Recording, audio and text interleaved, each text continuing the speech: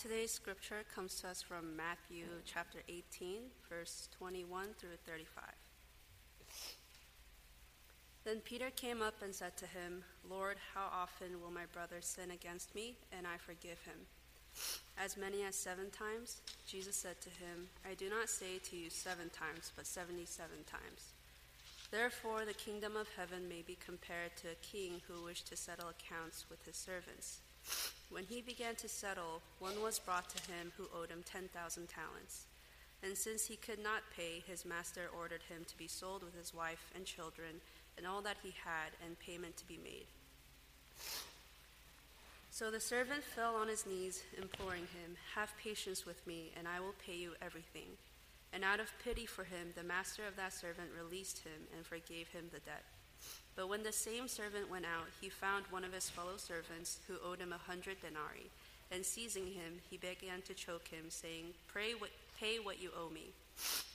So his fellow servant fell down and pleaded with him, 'Have patience with me, and I will pay you.' He refused and went out and put him in prison until he should pay the debt. When his fellow servants saw what had taken place, they were greatly distressed, and they went and reported to their master all that had taken place. Then his master summoned him and said to him, 'You wicked servant, I forgave you all that debt because you pleaded with me. And should not you have mercy on your fellow servant as I had mercy on you?' And in anger his master delivered him to the jailers until he should pay all his debt.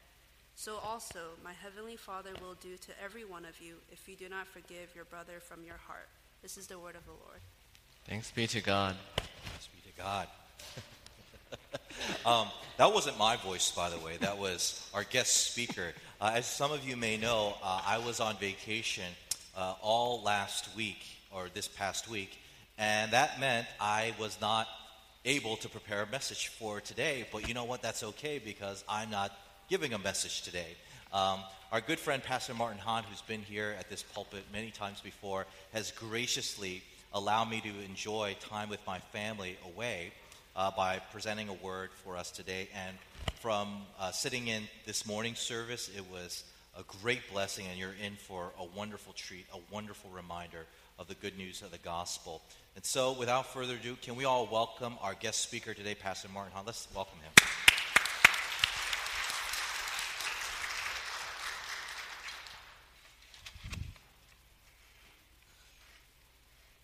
Back in my church, they actually know to mute my mic until I actually get to speaking, but every church is different.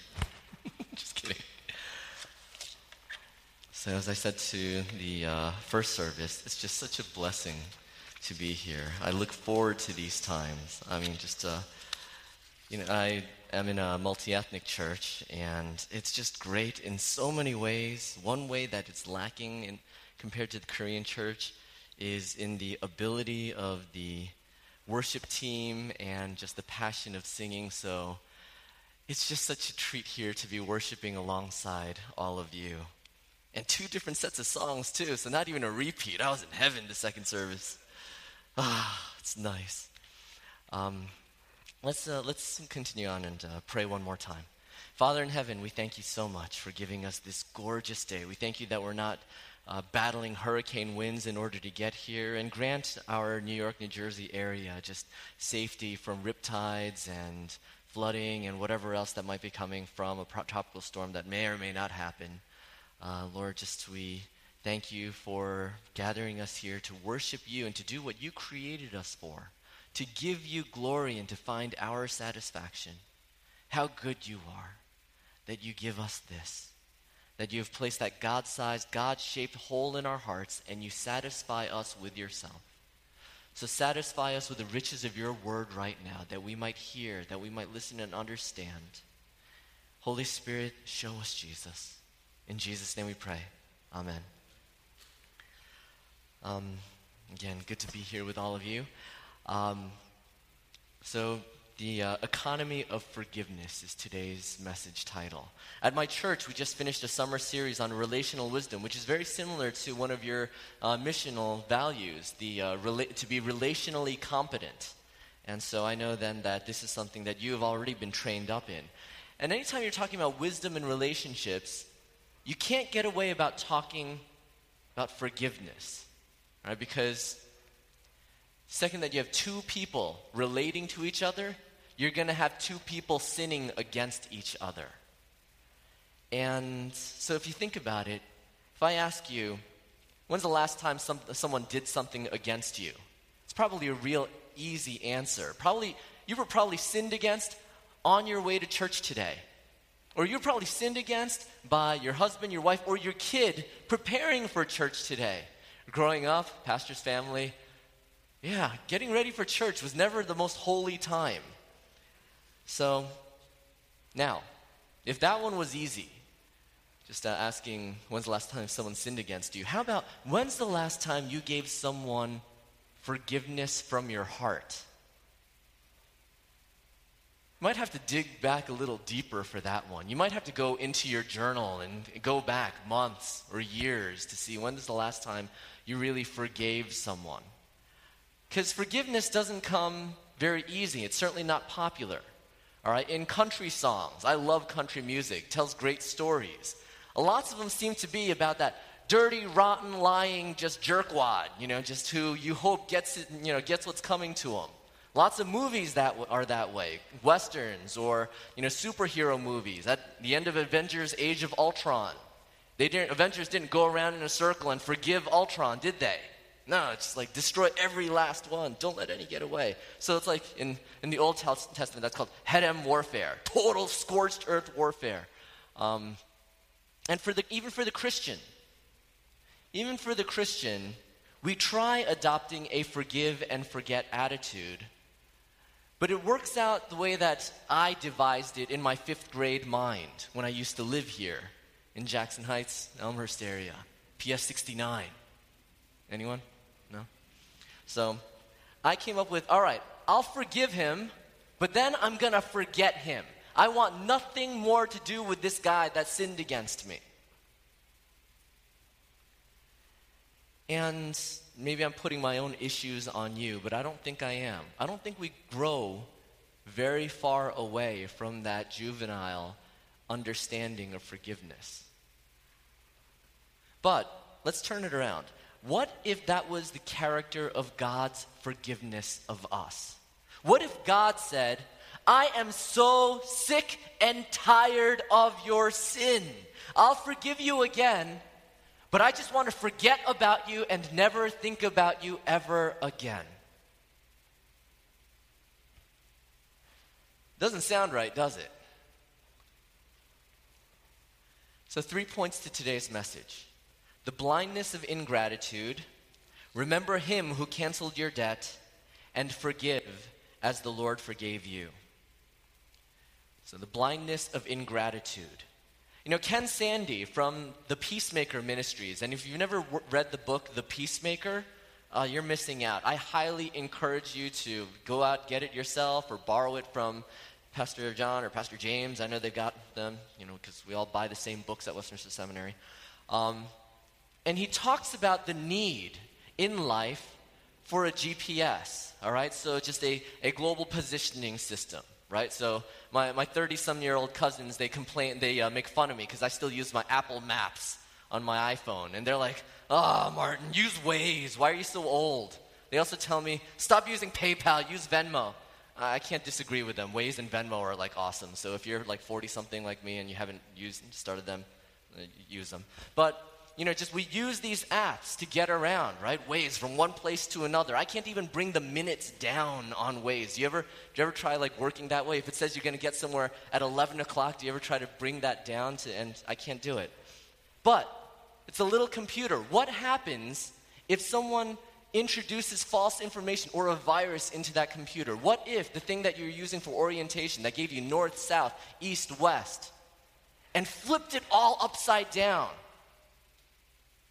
Could you possibly get to where you needed to go? And God equipped us with a way of orienting us in life, to have God orientation awareness, self-orientation and awareness, and other orientation and awareness. That's how we're meant to live. That's how we're meant to be. And that's what Jesus Christ is putting forth when he talks about, anytime that he talks about a parable, saying the kingdom of heaven is like. He's saying, my world is like this. And what he's doing with this parable is he's making a point about forgiveness and everything that's gone wrong in this world. And we see this with the therefore. That starts verse 23, right? And if you're in the Bible, anytime you see a therefore, you need to go read what came before and then camp out, because Jesus is summarizing, or the Bible is summarizing, a really important point here. So, this king who was settling accounts with his servants had one servant who had 10,000 talents of debt. Now, at a certain point, numbers are meaningless to us, right? $15 trillion of national debt, and it goes in one ear, out the other. Because beyond a certain point, you can't understand it. But let's see what we can do to make these numbers manageable. Why 10,000? See, in the Roman lexicon of that day, 10,000 was the greatest number that they could count up to. All right, maybe if they had 1 million, then Jesus would have said 1 million talents, but he went with the biggest number of the day, 10,000 talents. And a talent was a denomination of currency, much bigger than like a $100 bill. It was a weight measure. All right, and so what did they use as currency back then? Maybe gold, but I don't think that any country back then had 10,000 talents worth of gold. So let's say silver. What would 10,000 talents of silver be worth in today's money? Actually would be about $100 billion, which is about the gross annual GDP of Ecuador or the Slovak Republic. All right, so what either of those countries made in 2014, that's $100 billion. And that's what this guy owed. Now you wonder, how could any one person ever owe and get into that much debt? And so Jesus, again, is making a point here. This is how much in debt this person is to the king. This is how far wrong, outside of right, that he is. And then back then, you got paid a denarius. It's a day's wage. And so, if this guy did nothing else with his money but pay his master back, all right, let's say that he was married to a wife who actually made money too, and they only lived off of her money. And so his money went paying back the king. He would have to live 200,000 years to repay his king all that money he was out. So when he said, please be patient with me and I will repay, the guy's just desperate. He's lying. There's no way he'll ever give that back.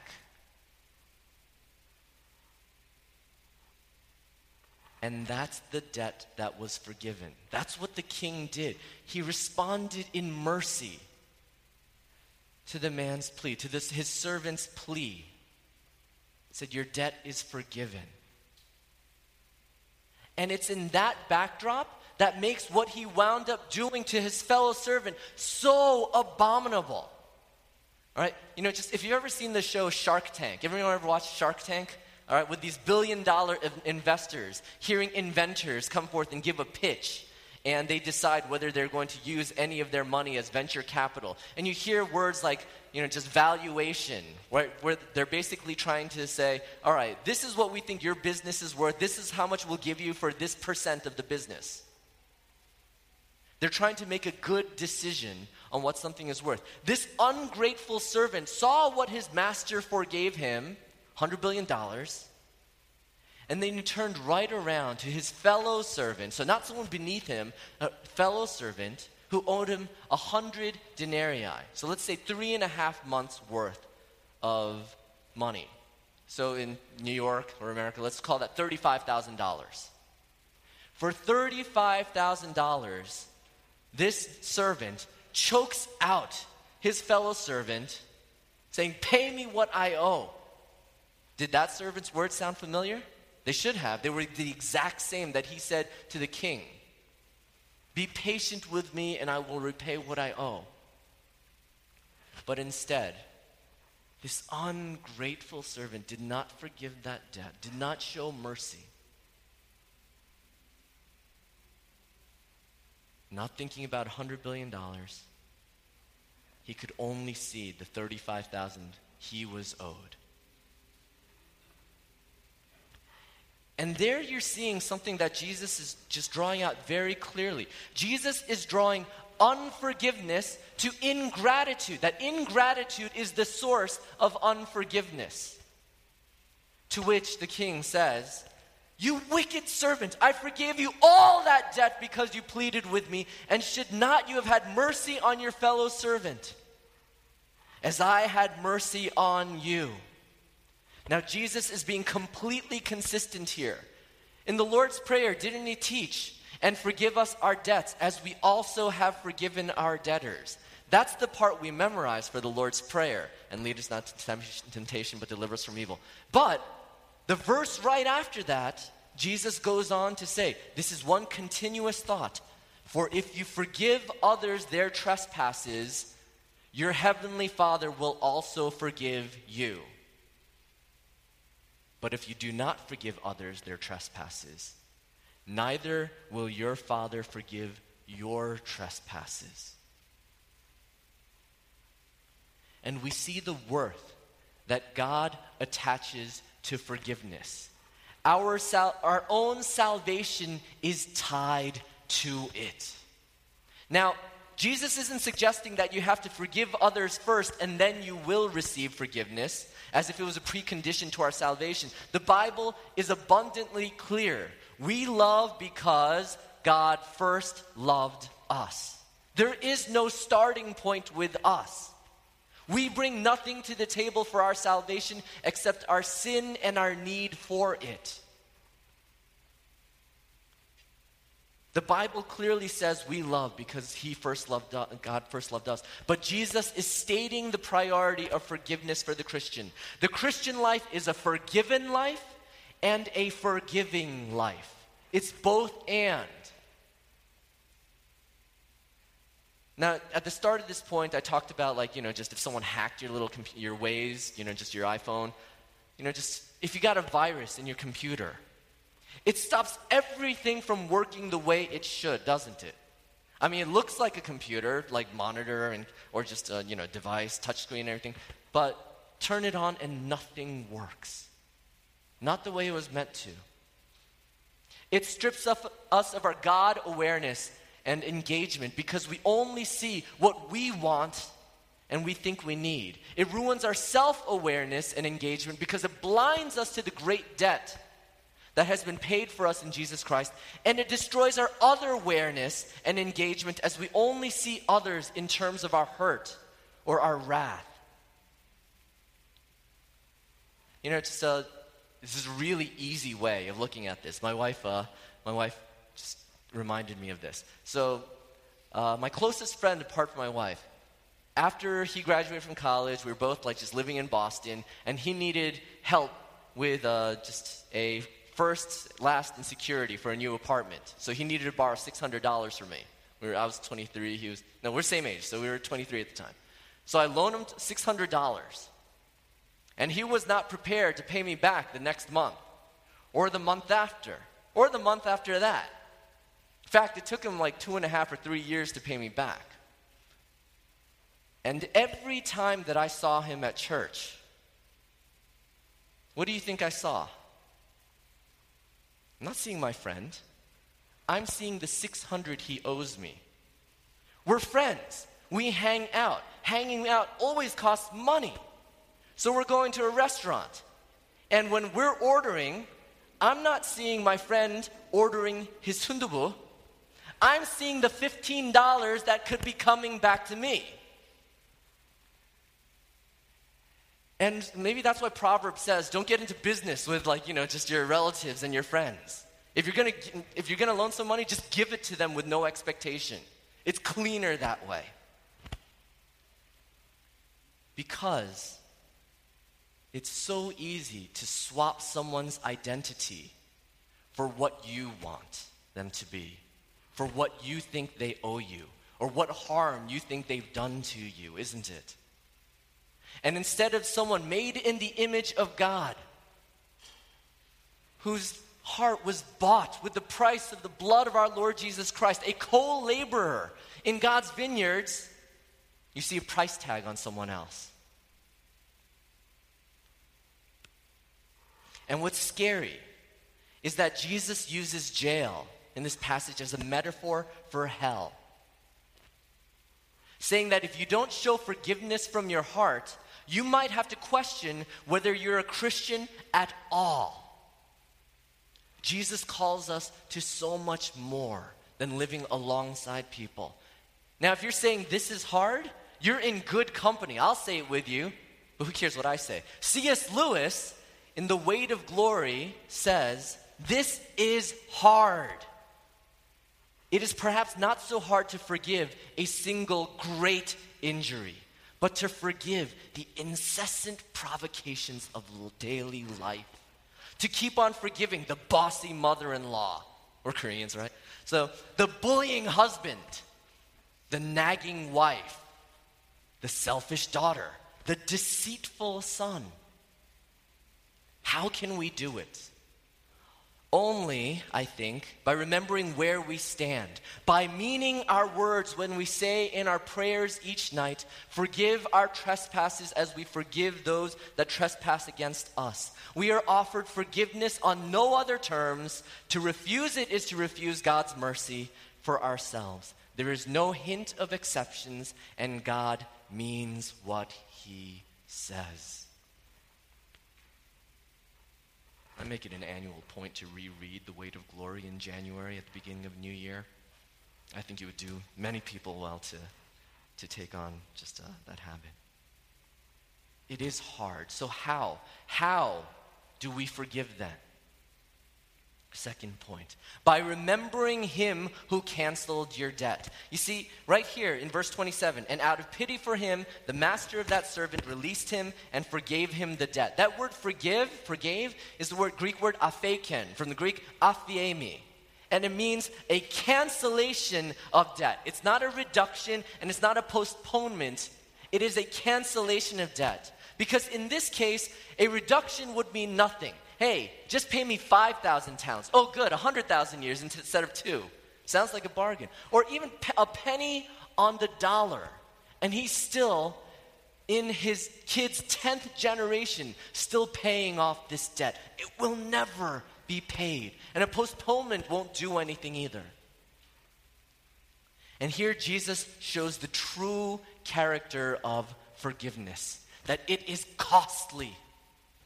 That ruler would not just get 10,000 talents from somewhere else. He did not have a New York life insurance policy that had some kind of rider for derelict servants. All right, and so instead he got minus his deductible, he got a 9,500 talent check in the mail.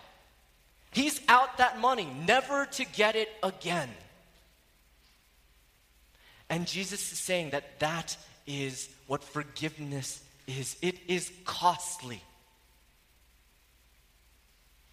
Like if your neighbor's kid who's poor breaks your window. All right, getting this from Redeemer Bible study material. If your neighbor's kid, your neighbors are poor and they break your window, and he's apologetic and he repents and he's very sorry, but he has no means of paying you back for the window. You can forgive, but who's paying for the window? It's you. It's coming out of your wallet, your checkbook. It is costly for you to forgive.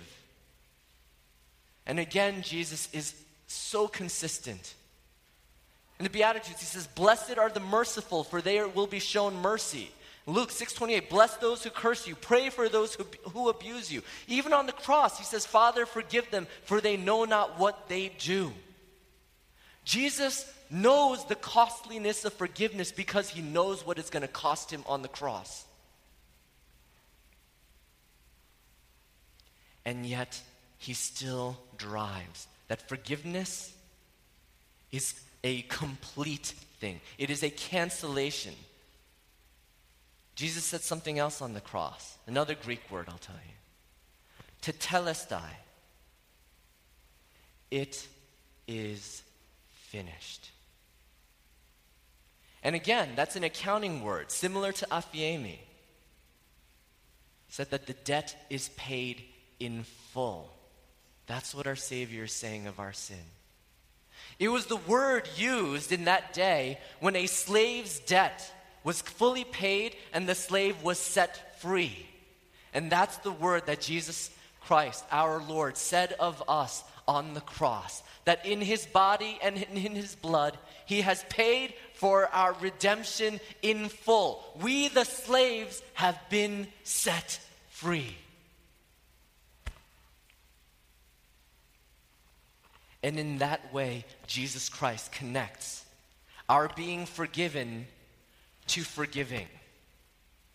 If forgiveness in Christ is the thing that matters most to you, if this is the thing that is clearest to you in your life, as the thing, the pearl, the prize of greatest worth, then you can look at everything else that's ever done against you, against that enormous debt that was canceled, against your sin and mine that was paid for. And we see here, Jesus Christ is saying that forgiveness is a choice. You have to know it's a choice. You know what's very natural, instinctual. Animals do this. When they're hurt, they self-protect. And they arm themselves against those that hurt them, whether it was another animal or people, right? So it's instinctive. And similarly, not forgiving comes very naturally to us. And we learn to be our own protectors. But when we do that, we start putting up walls to protect ourselves. Again, this is something from C.S. Lewis. And he says that we become our own protector and we are living in a functionally godless world. But that isn't the world. God is your protector. And God will repay injustice. And in all this, then, forgiveness becomes a worship orientation. See, when people remember their forgiveness, they think historically. You and I tend to think historically. When we think of the forgiveness that we need, it's for sins that we've done. But what this parable is telling us is something else we need to pray and ask for forgiveness for is our very lack of desire to forgive someone else.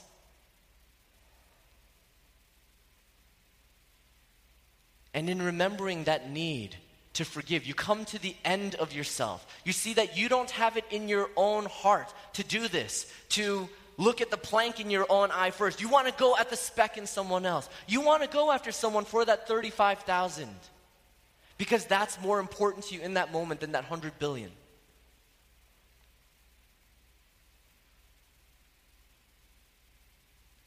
But again, remember the forgiveness that we have. The Old Testament talked so much about this. Psalm 130, verse 3. If you, O Lord, should mark iniquities, O Lord, who could stand? But with you there is forgiveness, that you may be feared. Or Isaiah 43:25, where Isaiah is prophetically speaking Jesus' words. I am he who blots out your transgressions for my own sake, and I will not remember your sins. Or Psalm 103:12. As far as the east is from the west, so far does he remove our transgressions from us. Peter summarizes this in 1 Peter 2:24.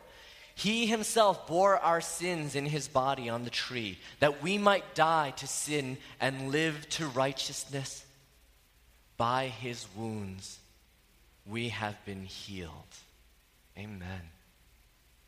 And so we take this and we remember the forgiveness that we have. We don't make the mistake of that just ungrateful servant. And remember that we place the proper valuation. We know our great sin and its cost as we look to the cross and see how our Savior paid that debt for us. And then we move on. And, last point, we forgive as the Lord forgave us. See, the Apostle Paul in Colossians 3 and Ephesians 4 says it this way. Bear with each other and forgive whatever grievances you may have against one another. Forgive as the Lord forgave you. Be kind and compassionate to one another, forgiving each other just as in Christ God forgave you. Who's Paul writing to? It wasn't the Roman government that was getting this letter. These were letters to churches.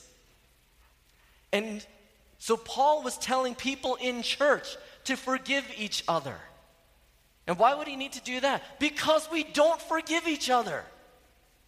It's so easy to not forgive, especially now in the age of the automobile. Nothing has devastated the local church more than the car. Because if you don't like the church in your neighborhood, you can drive over to the next one. All right?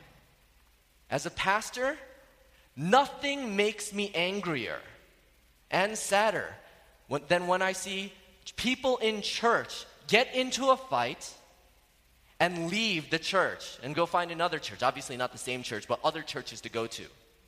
Nothing makes me angry. If you want to piss me off, do that. Right? Because where is forgiveness supposed to be? If it's not here, it's going to be nowhere.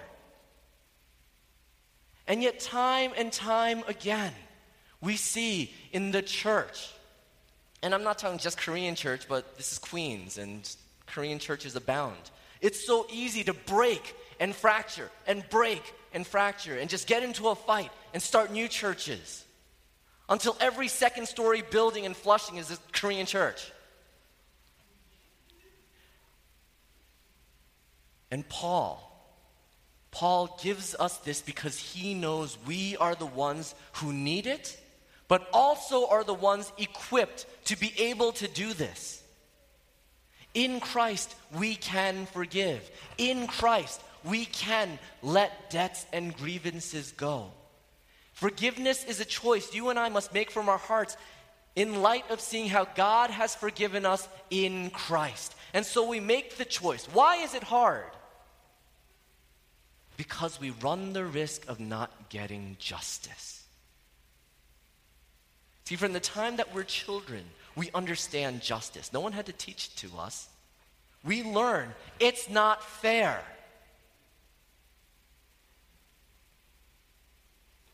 And we are so concerned. Will I ever get mine back? Will I ever be repaid? Will it ever be made right with me if I forgive? If I don't forgive, it's like a bill just waiting out there. I might get it back one day. But if I forgive, I just have to send it out and say, I'm done with it. But Lewis Smedes says this, Christian author, forgiving does not erase the bitter past. A healed memory is not a deleted memory. Instead, forgiving what we cannot forget creates a new way to remember.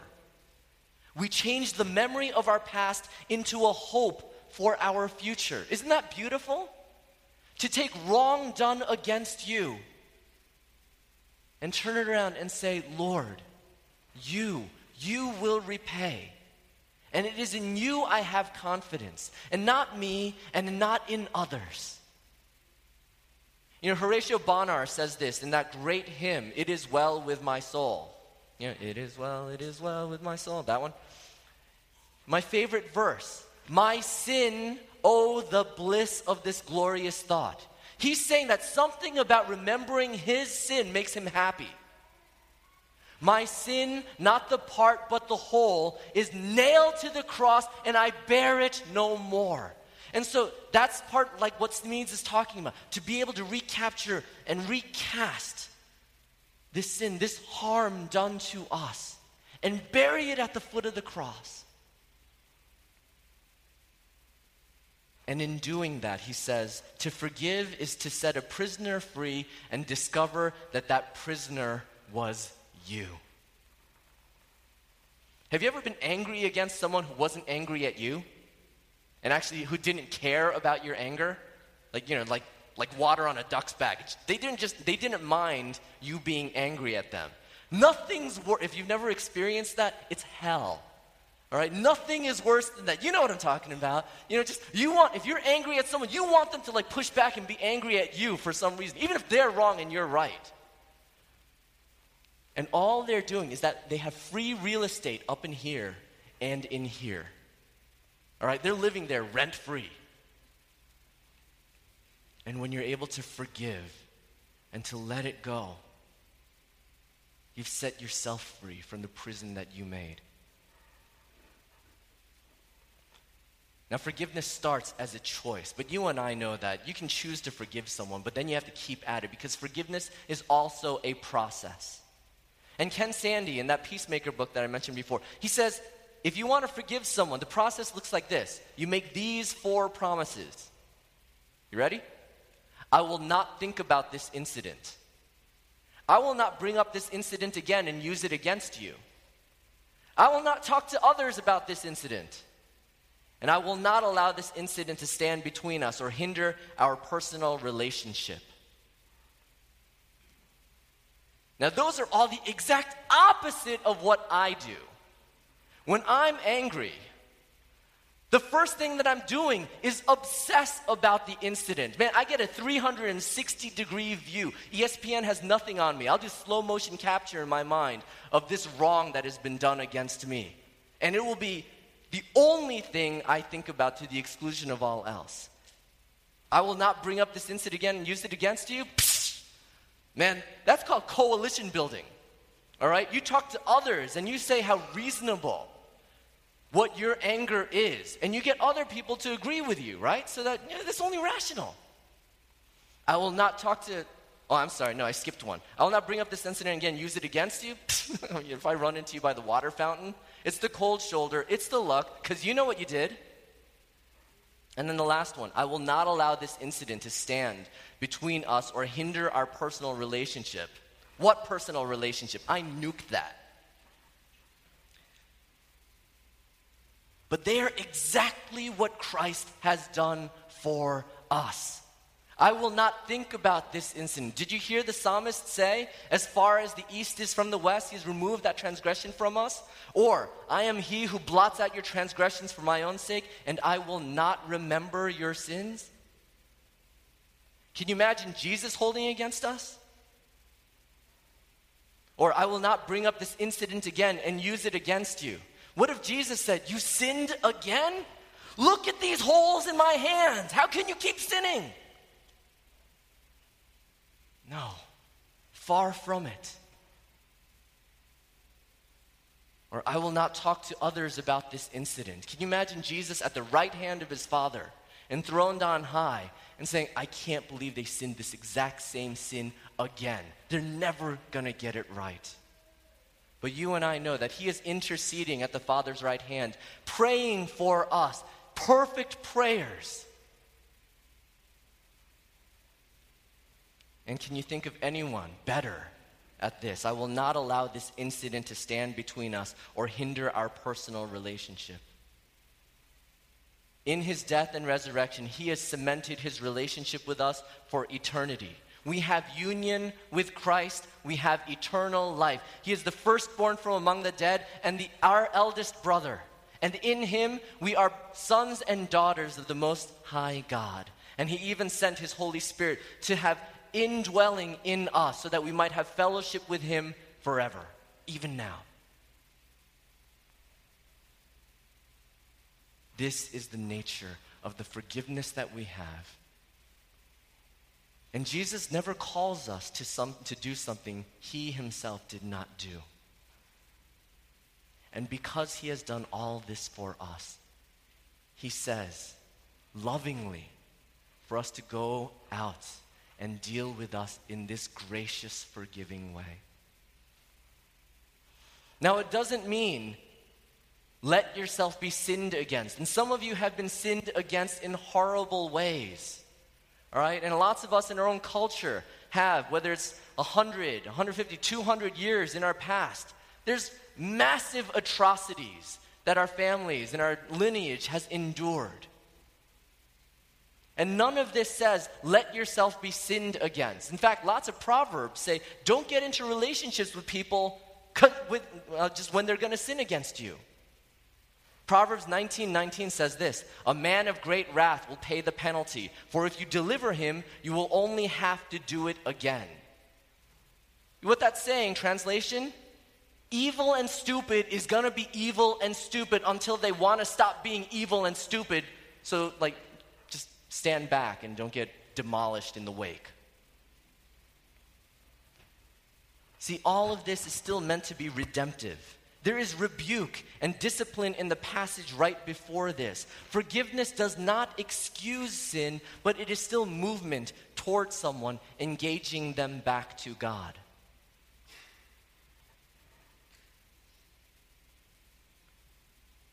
Jesus says all this to us knowing we may not experience justice in this life. It's not what we're promised. Joseph certainly didn't experience justice. I mean, you might think at the end of his days, prime minister of Egypt and rich and all of that, and he made out pretty well, and he did. But he never got justice from his brothers. He never got back those decades lost and away from his father and his beloved younger brother.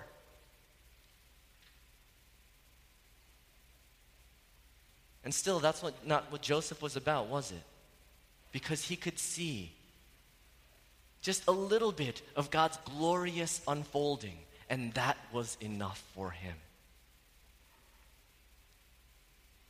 And so we're called to forgive, to love. Now again, C.S. Lewis in Mere Christianity says this: do not waste time bothering whether you love your neighbor.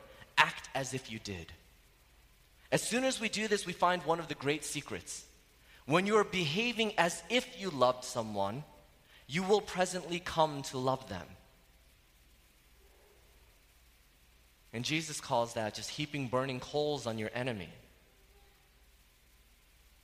Not so that, the imagery is not, oh man, I'm letting hell start early on them, or it's going to get worse because I'm being good to them when they're not good to me. But that you might even bring them around to be friend, ally, brother or sister, as our Savior did for us. And so I'll conclude. 2 Corinthians chapter 5:18. All of this is from God, who through Christ reconciled us to himself. It's another word for forgiveness, right? And gave us the ministry of reconciliation.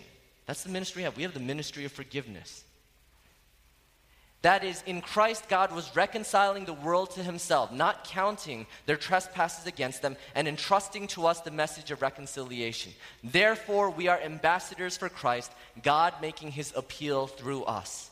We implore you on behalf of Christ, be reconciled to God.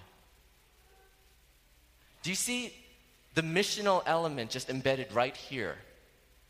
That the way that we will go forth and preach the gospel to unbelievers is by showing them how we forgive each other and to share with them the gospel of forgiveness. That's how powerful this is. That's how incredible and huge this is, and why Jesus is saying we'd be insane to want anything else other than to revel in our canceled debt. So, beloved, sitting in this room, how well do you understand the forgiveness of our God? And will you share that forgiveness with your brothers and sisters in Christ and share the message of forgiveness with the lost? Let us pray. Great Father in heaven, we see that you did not hold our iniquities against us, but rather you sent your Son, our Savior, to be a propitiation for our sins on the cross. Lord Jesus, we thank you for your great love and your grace. And in our forgiveness that you have given to us, we see how we are called to live. Holy Spirit, we thank you for applying the work of Jesus to our hearts. And we ask that you remind us every day of the sin, even now that we are being forgiven of, that we can live lives of forgiving others. As we hold on to doing justly, but setting the priority of loving mercy, because we see how you first loved us. In Jesus' name we pray. Amen.